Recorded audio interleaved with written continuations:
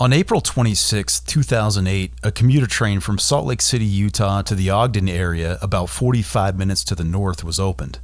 7 of the 8 planned stops opened on time, with the 8th station, the end of the line station in Pleasant View, delayed due to workers being called to repair railroad tracks damaged by a landslide near Oak Ridge, Oregon. The train was called the Front Runner, as its route was to cover the heart of the Wasatch Front. Front Runner currently runs from Provo through Salt Lake City and northward to the Ogden area in Weber County. In the summer of 2008, I wanted to take a ride on the train to check it out.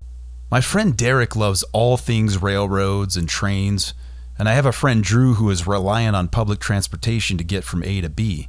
So we all resolved to take a ride on the train to Ogden to attend an Ogden Raptors baseball game at Lindquist Field, which, when it was built in 1997, was named by BaseballParks.com as having the best view in all of baseball.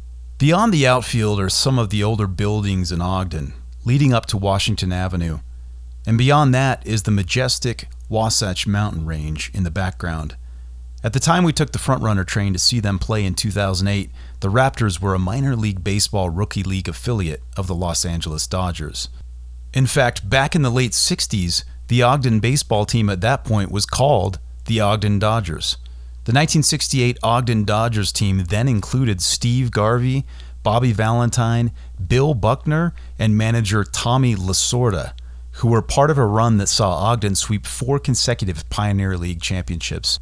Bill Buckner would go on to live in baseball infamy as first baseman for the Boston Red Sox as they led the Mets 3-2 in the 1986 World Series. He was credited, perhaps unfairly, with being the cause for the loss of Game 6 when he let an easy ground ball go through his legs at first base in extra innings, and the Mets went on to win Games 6 and 7, making them the 1986 World Series champions. Tommy Lasorda went on to become the beloved manager of the Los Angeles Dodgers, where he would lead the team to a World Series championship against the Oakland Athletics in 1988. In 1979 and 1980, Ogden's baseball team was called the Ogden A's and would feature a young player by the name of Rickey Henderson, who would go on to steal 1,406 bases in his career, more than anyone else in Major League Baseball history. He'd be crowned World Series champ in 1989 with the Oakland A's and again in 1993 with the Toronto Blue Jays. Henderson was inducted into the Baseball Hall of Fame in 2009. The field at Oakland Coliseum, where the A's currently play, was renamed Rickey Henderson Field in 2017, a great honor for Henderson, who grew up in the Oakland area and would sneak into A's games at the Coliseum as a kid. Derek, Drew, and I enjoyed some great baseball on that night in July of 2008 when we took the Front Runner train to Ogden. We had dinner at the Iggy's on Washington Boulevard, and after the game, we went to the Megaplex and saw Hellboy 2, The Golden Army. Next to the Iggy's and just east of the Megaplex theaters in Ogden is a Five Guys Burgers and Fries, which sits essentially at 2323 Washington, the site of the former Hi-Fi shop, owned by Brent Richardson in 1974, where in this episode our story continues as resolution is brought to the case of the Hi-Fi murders. Resolution with scars that remain. This is Saints and Sinners, True Crime in the History of the West, the Ogden Hi-Fi Murders, Part 3, The Scars Remain.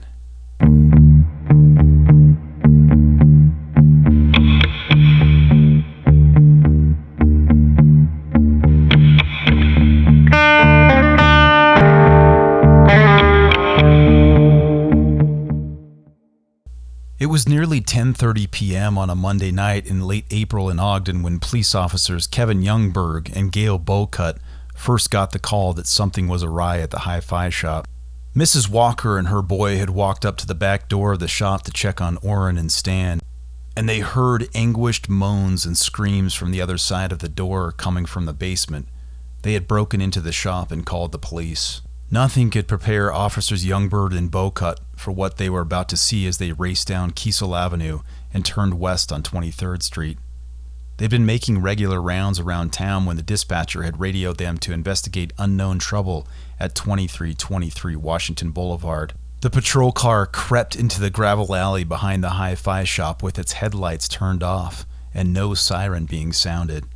A husky boy was standing near the back door. The officers got out of the car and the boy yelled, "They're all inside!"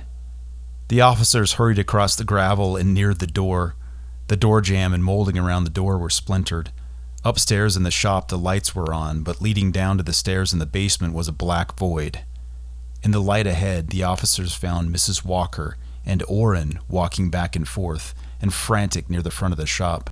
Orrin's hair was matted with blood, and the officers noticed what they thought was a pen on top of Orrin's ear. "They're downstairs!" yelled Orrin. "Who?" asked the officers. "4 of them," said Orrin. "They've all been shot." Shoulder to shoulder, the officers headed for the stairs and descended into the dark basement, not even thinking whether or not the perpetrators might still be in the building. Halfway down the stairs, Youngberg turned on his flashlight. In the path of light from the flashlight at the bottom of the stairs lay a blonde-haired boy, his green eyes open, and he stared directly up at the ceiling. He was clearly still alive, but red scars trailed across his face. Emanating from his mouth was a sound, gargling and pained, like neither of the officers had ever heard. They continued into the room. They passed the body of a woman, laying on her back and facing up at the ceiling, barely breathing. They came across 2 more bodies, the body of a girl, nude, with a blood stain around her head, and in the far corner was the body of a young man, his hands tied behind his back. A stain of blood surrounded his body. The latter 2 were not moving at all and were clearly dead. It all seemed surreal.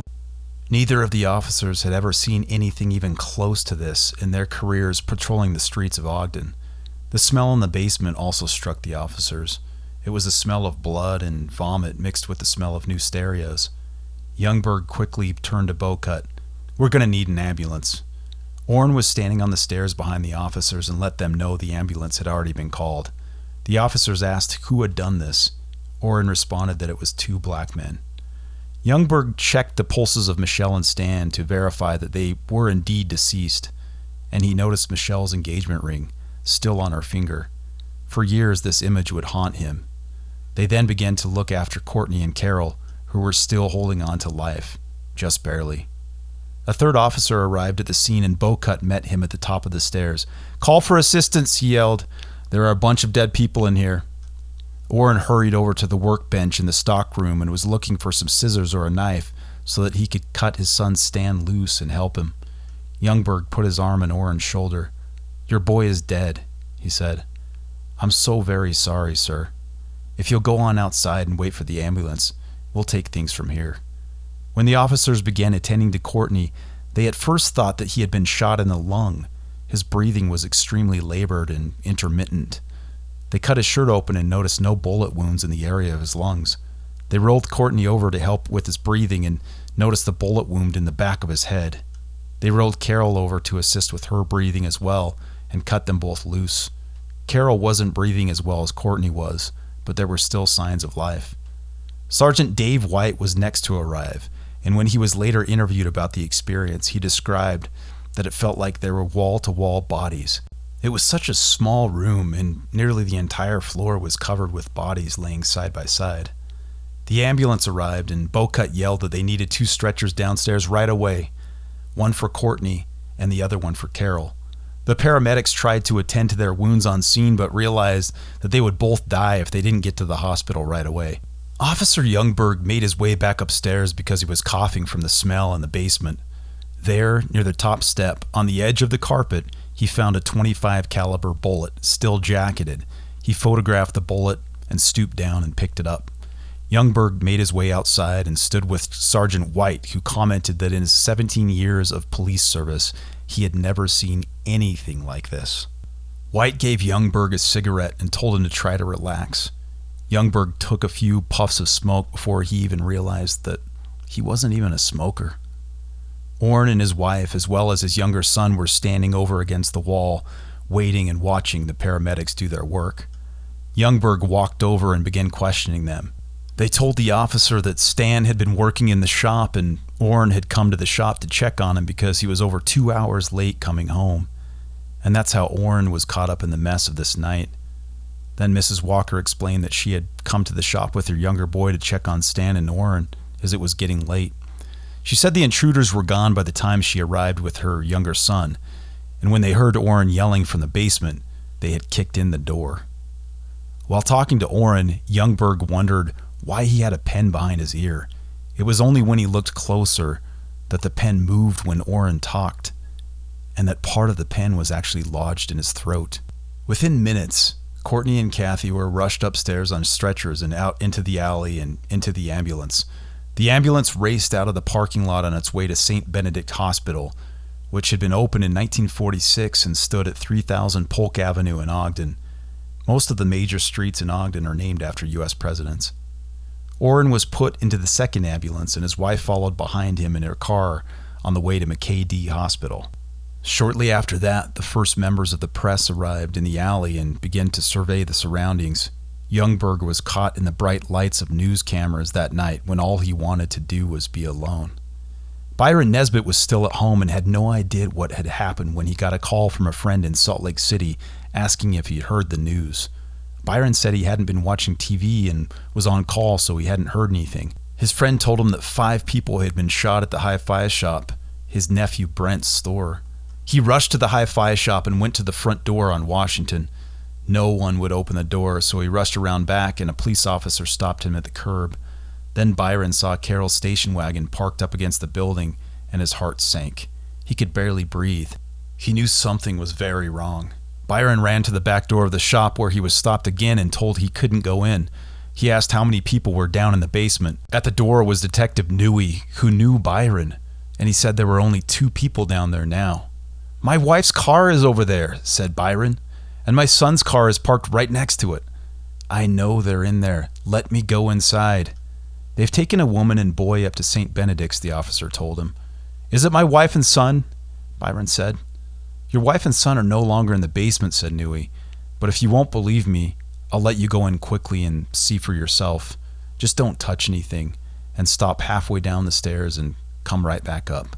Byron followed the officer down to the 4th step. The lighting in the basement was dim, and police photographers were taking a myriad of shots of the basement, their flash bulbs going off. Byron could see that there were indeed only 2 bodies still on the floor, that of a young man and a young woman, and both appeared to be dead from gunshot wounds to the head. Byron knew this wasn't his wife and son, and he quickly ran back outside. He had a ray of hope and quickly ran past the officers and made his way back to his Mercedes. He raced to St. Benedict's, as he figured the woman and boy had been sent there in the ambulance, and they had to be Courtney and Carol. Byron arrived at the emergency room of St. Benedict's and yelled for his family. He asked if they were there. He quickly made his way to the ICU and asked about his wife. "I'm sorry, sir. She's dead," said Andy Tolsma, the medical technician that was on duty that night. They rushed down the hall into the ICU and swung the door open, where Byron Nesbitt saw Courtney clinging to life in a glass cubicle. Dr. Wallace, then on duty, grabbed hold of Byron and told him that Courtney had been shot and still had a bullet in his head. Also that it looks like he was forced to drink some sort of acid, which caused burns around his mouth and down his throat, into his esophagus, and on into his stomach. He said that Courtney was nearly dead when he was brought in, but was now showing signs of life, and it seemed like some oxygen was getting through to his lungs. Byron asked again about Carol, and a nurse walked up and reminded him again that Carol was dead, and that she was down in the morgue already. Dr. Wallace said he would let Byron go down to the morgue to identify her. They made their way down to the basement and down the long hallway and unlocked the doors to the morgue. They made their way to the metal drawer where Carol lay and slid it open. It was indeed Carol, and even before she was all the way out, Byron recognized that it was her based on the clothing she was wearing. When she was completely visible, it was apparent to Byron that both she and Courtney had been through a torturous ordeal. He identified her, and they made their way out of the morgue. He realized right away that if Courtney didn't survive, his family of 6 would be cut down to 4 in just a matter of hours. He looked at the doctor and said, "Do everything you can to save my son." Back at the hi-fi shop, all of the bodies had been removed, and the officers were piecing together the physical evidence. In clear plastic bags, they sealed up the cords used to bind the victims. They found some .25 caliber cartridges that had randomly been ejected. They also found some .38 caliber slugs embedded in the carpet. They searched for the container of liquid that might have caused the burns to the victims' faces, but they couldn't find it. At McKay-Dee Hospital, Orrin Walker had been treated in the emergency room for his wounds. The 6-inch ballpoint pen had been extracted from his ear, and he was treated for the gunshot wound to the back of his head and the chemical burns around his mouth. The pen was dropped into a plastic bag and taken into evidence. The officers at McKay-Dee interviewed Orrin when he came out of surgery, and he recounted the entire evening from when he arrived at the hi-fi shop to when he left in the ambulance. Orrin would be the star witness. He described the two men as black. He hadn't realized there was a third, Keith Roberts, out in the van. He said one of the men was tall and one was short. He said the shorter one was husky. He estimated both of the men were in their early 20s. When he entered the shop from the alley, he said he had to walk around a van that was pulled right up to the back door. He said the van was light in color and greenish yellow. The officers were piecing together in their minds whether or not they had ever come across any criminals capable of doing something like this. One of the officers, an Officer Moore, recalled that the previous fall, he had investigated a murder on base at Hill Air Force Base, where a man by the name of Edward Jefferson was discovered in his apartment with what appeared to be a bayonet wound directly to his face. He had been stabbed while in his sleep, and the bayonet had gone in so deep that it nearly came out the back of his head. Pierre Dale Selby had been suspected by Moore of having committed the murder, and in fact was interviewed about it on several occasions. The authorities knew it was Selby who did it, and made note of his cold demeanor, but they couldn't come up with enough evidence to charge him for the murder. The next day, Tuesday afternoon, April 23rd, a couple of kids at Hill Air Force Base, 12-year-old Charlie Marshall and 11-year-old Walter Grissom, were looking for pop bottles in a dumpster so they could trade them in for some money. They found the driver license and checkbook of Michelle Ainsley. It was actually sitting in plain sight on top of most of the garbage. The news of the robbery and murders was such a big deal by that point that one of the boys recognized that Michelle had been one of the victims. They called the police, and the rest of the dumpster was searched. The IDs and wallets of some of the other victims were found in the same dumpster. A crowd of people even formed while the dumpster was being searched, and one of the officers stated that he had an intuition that maybe the killer or killers were in the crowd. The crowd dissipated, and he just couldn't be sure. The hi-fi murders were all over the news on Tuesday, April 23rd. An airman, Corporal Fisher from Hill Air Force Base, sought out police and told them that William Andrews had said something to him about some plans he had to rob the hi-fi shop on Washington Boulevard. He said that he was almost certain that Selby and Andrews had been the killers at the robbery the night before. He even said that their van was a light bluish-green color. The officer asked him if he'd be willing to testify in court. He thought about it for a moment and said, "Yep." Things were closing in. Corporal Fisher stated that he lived in the same barracks as Selby and Andrews, and he told the police which units they lived in specifically. Barracks 351, where the killers lived, turned out to be just 30 feet from the dumpster where the items were found. The officers wondered whether Selby and Andrews were actually in their barracks, watching out the window as they searched the dumpster. Just then, someone hopped in the van identified as the vehicle of Selby and Andrews and tried to leave. "They're trying to escape," yelled one agent. The van went about a mile before they were stopped by security agents and ordered to get out of the van at gunpoint. It was only then that the security agent realized that it wasn't Selby and Andrews, but two other airmen who owned an almost identical van. The officers then realized that Selby and Andrews were likely in the barracks somewhere. They ordered a raid on the barracks, and they made their way up to Andrews' room on the second floor. This group of 8 detectives was led by Deloy White. As they approached the door to Andrews' room, the group split up, and half of them waited on the opposite side of the door just in case there was a gunfight. With everyone in position, White tapped on the door with the barrel of his shotgun. There was no answer from inside, but after a moment, the doorknob turned, and the door opened slightly. Through the crack in the door, White could see a man's face. The man was standing only a couple feet from the door. White entered quickly and realized he was pointing his gun at William Andrews. Andrews was read his rights and taken into custody. He didn't resist arrest. As they were walking from Andrews' room, another airman stepped out and said, "Pierre's not in his room. He's on the ground floor, southwest corner." The officers made their way to the first floor, southwest corner. They knocked on room 106, but the man who answered wasn't Pierre. Then, suddenly across the hall, another door burst open and a man ran out. Officers chased after that man and realized that wasn't Pierre either. Then, they looked inside the door that crept open and noticed a short black man sitting on the sofa facing the opposite wall. He looked like he was tying his shoe. The officer entered the room and ordered the man to put both hands on the wall. He realized that it was Pierre. "Now put your hands behind your back, Pierre," said the officer. Pierre was calmly taken into custody. The two were taken to separate rooms for questioning. They were asked where they had been the night before. They said they had been on base watching a screening of Black Belt Jones. The two had in fact seen Black Belt Jones together, but it was on Sunday night, not Monday night. Then Andrews surprised the officer when he said that he had been in the hi-fi shop on Saturday and had handled a lot of the stereo equipment as he walked around the store. So if they found fingerprints, that was the reason. It was clear that whenever Pierre was brought up in Andrews' interrogation, Andrews showed that he was deathly afraid of Pierre and was afraid to say anything wrong that might be used against him. Search warrants were obtained very quickly, and the barracks of Andrews and Selby were searched. In Selby's room, they found an advertisement for the hi-fi shop, as well as some of the other shops around the area, including Inkley's, where Courtney had picked up the photos the day before. On each of these advertisements was a list of merchandise, in order from most expensive to least expensive. Down the hall in Andrews' room, police found a pair of surgical gloves. Inside the garbage can were clear plastic album covers with the hi-fi shop label. George Throckmorton, who was heading the search, said that in order for a thorough search to be done, they would need to look under the carpeting in the rooms as well. One of the officers said, "You can't hide a stereo under a rug." Under one of the corners of the rug in Selby's room, Throckmorton found a rental agreement between Pierre and Wasatch Storage.